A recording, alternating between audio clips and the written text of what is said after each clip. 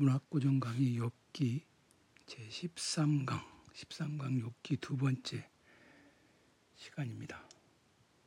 앞에서 욥기 1장을 살펴봤는데 욥기 2장까지 읽으면 프롤로그를 다 읽게 되는 셈이죠. 이 욥기 2장을 살펴보겠습니다. 책을 읽어가면서 자잘한 것들을 보충해서 말씀을 드리려고 합니다. 2장 3절 하늘에서 야훼와 사탄이 대화를 나누죠. 야훼께서 사탄에게 너는 내 종 욥을 눈여겨보았느냐. 그만큼 온전하고 진실하며 하느님을 두려워하고 악한 일은 거들떠보지도 않는 사람은 땅 위에 다시 없다. 그는 여전하지 않느냐. 내가 나를 충동하여 그를 없애려고 했지만 다 헛일이었다. 여기서 그를 없애려고 했다. 그게 죽이려고 했다라는 뜻이 아니라 여기서 그를 없앤다는 게 뭘까? 이번에 이제 이 문학고전 강의 해설을 하면서 욥기를 다시 이렇게 읽어봅니다. 예전에 강의하기 위해서 읽었고 주석서들도 읽고 했는데 많이 읽지 않았던 것 같아요. 그러니까 책이라고 하는 거는 이게 어떤 정보를 담고 있는 책은 그 가성비를 따져가면서 그냥 휙휙 읽고 그럴 수 있겠죠. 그런데 이런 욥기 같은 책들은요, 그렇게 읽기가 어렵습니다. 그리고 그렇게 읽어봐야 남는 게 없으니까 그냥 그런 건 시간 낭비가 돼버리죠. 어쨌든 이번에 이거를 욥기를 그때도 강의를 해야 하니까 찬찬히 읽었다고 생각했는데 또 다시 또 찬찬히 읽어보니까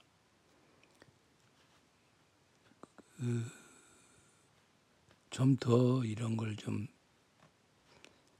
세밀하게 읽을 걸, 촘촘하게 읽을 걸이 아니라 좀 찬찬히, 정말 찬찬히 읽을 걸 하는 생각이 드는 부분들이 있었어요. 그게 지금 방금 제가 멈춰선 지점입니다. 그를 없애려고 했지만 다 헛일이었다. 여기서 이제 우리가 이런 말 쓰잖아요. 이걸 읽으면서 그러니까 제가 예전에 욥기 읽을 때하고 지금 읽는 저의 지금의 저하고 예전에 욥기를 읽던 저하고가 달라진 것을 느끼는 거예요. 그 사이에 어떤 축적이라면 축적이고 단순하게 그 변화해버린 그런 것이 있다는 거죠. 그래서 그를 없애려고 했다. 우리가 그런 말 쓰잖아요. 누구를 지웠다. 네, 그 사람을 지웠다라는 게 없애서 죽였다 그런 뜻이 아니라 그 사람이 가지고 있는 어떤 그 존재의 또는 그가 아주 강하게 지키고 있는 하나의 정체성 그런 것들을 가리킬 때 그를 지웠다, 그를 없앴다 그런 말을 쓰죠. 인간이라고 하는 존재는 단순하게 그 생물체로서만 이 땅 위에 존립하지 않습니다. 사람은 죽어서 이름을 남긴다 하는데 이름도 잊혀지는 사람이 많죠. 그에 비하면 뭔가 이게 자신의 족적을 남긴다고 그러잖아요. 발자국. 그것은 그가 살아생전에 뭔가를 이룩했던 그런 정체성들, 그런 것들이 남아있기 때문에 그런 표현이 가능하겠죠. 그래서 2장 3절에 사탄이 그 야훼를 충동하여 욥의 본질적인 모습을 지워 없애려고 했다. 그런데 욥은 여전하지 않느냐. 경건함이 일시적인 것이 아니라 흔들림 없이 유지되고 있다. 그렇게 얘기를 하고 있죠. 흔들림 없이 유지되고 있다는 것.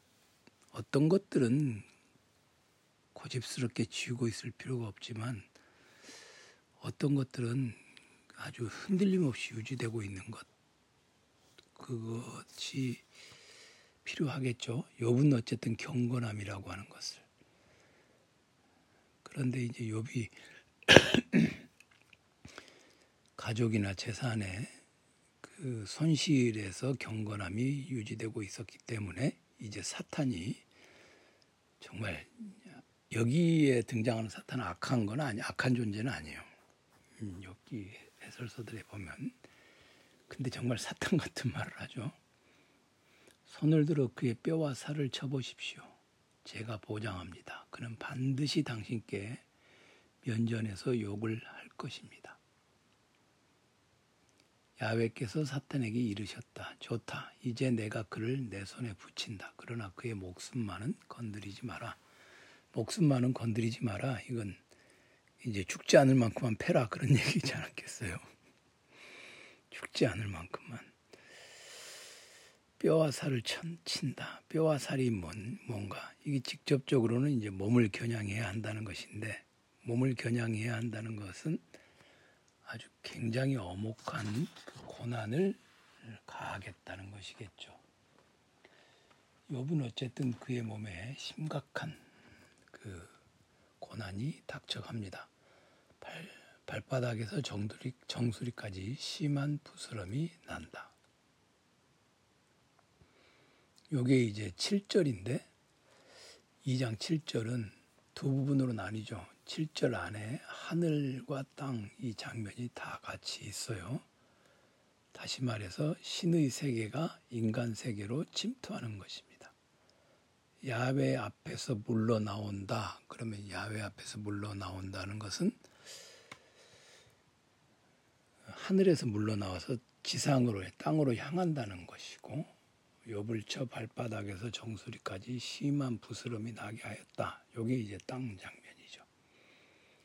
토기 조각으로 몸을 긁고 그 욥의 아내가 당신은 아직도 요지부동이군요. 하느님을 욕하고 죽으시오. 정말 쌀쌀맞지만 사람이라면 누구나 할 만한 그런 이야기지 않겠어요? 그런데 욥은 그런 말을 듣고도 입술로 죄를 짓지 않았다. 이렇게 고전 텍스트들이 좋은 점이 이런 거예요. 프롤로그 안에 그냥 결론까지 다 들어있어. 그러니까 게으른 사람들은 프롤로그 읽으면 그냥 어떻게 끝나겠구나 짐작하고 안심하고 끝까지 읽어갈 수가 있죠. 그런데 이 프롤로그 안에 프롤로그의 마지막에 보면 이런 부분이 오늘은 참 이 부분이 좀 뭐랄까요, 와닿았다고 할까요? 그를 없애버리려고 했다라는 구절하고 이 부분. 그 세 친구가 각기 제 고장을 떠나 그를 찾아왔다. 대만 사람 엘리바즈와 수아 사람 빌닷과 나아마 사람 소바르였다. 그들은 함께 문병 와서 그를 위로해 주기로 서로 약속이 되어 있었다. 이 참 표현이 참 좋아요.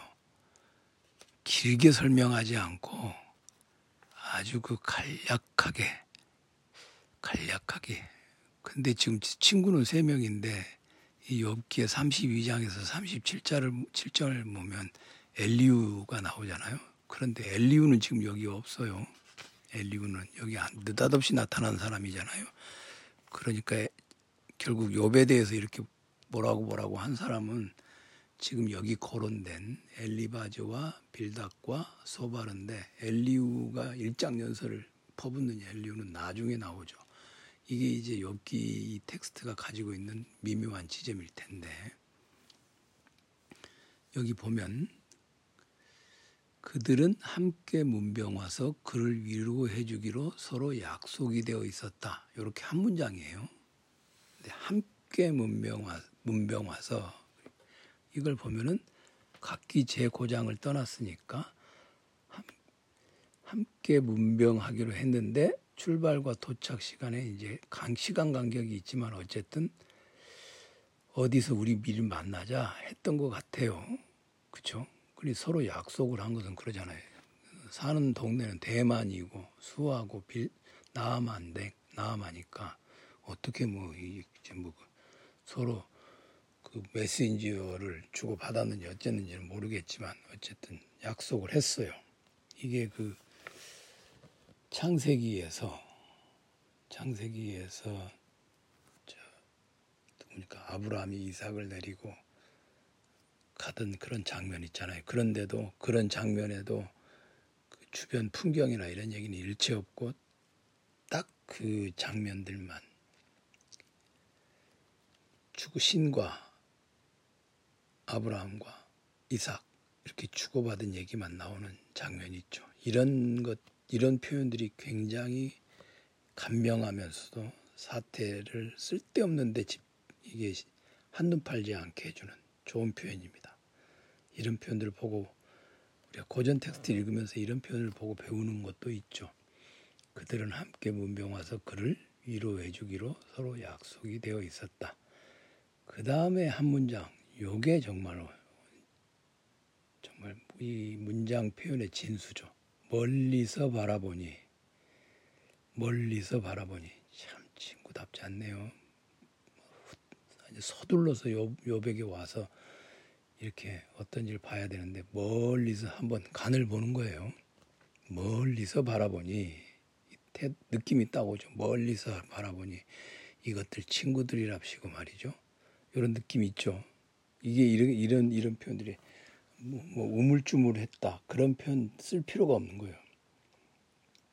멀리서 바라보니 정말 좋은 표현이죠. 멀리서 바라보니 선뜻 다가오지 못했다고 하는 그들이 꺼려하고 있음을 저하고 있음을 이 멀리서 바라보니라는 표현에서 드러내 보여주죠. 그 다음에 그의 몰골이 알아볼 수 없게 되었으므로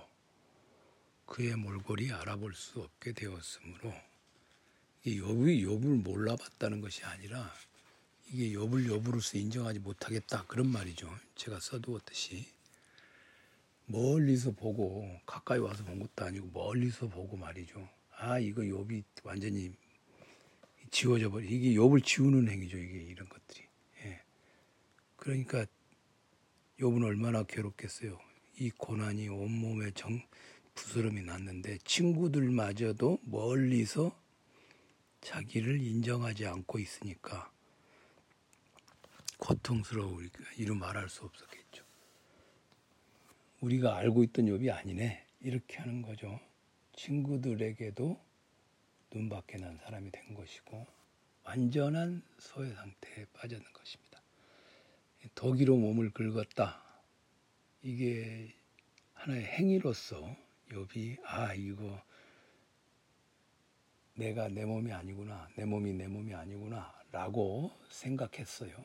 그러면 그게 이제 친구들에게도 네 몸이 네가 아니고 욥은 욥이 아니구나 라는 것이 그 욥의 소외 상태가 친구들에게도 소외 상태로서 인정되었다는 것입니다.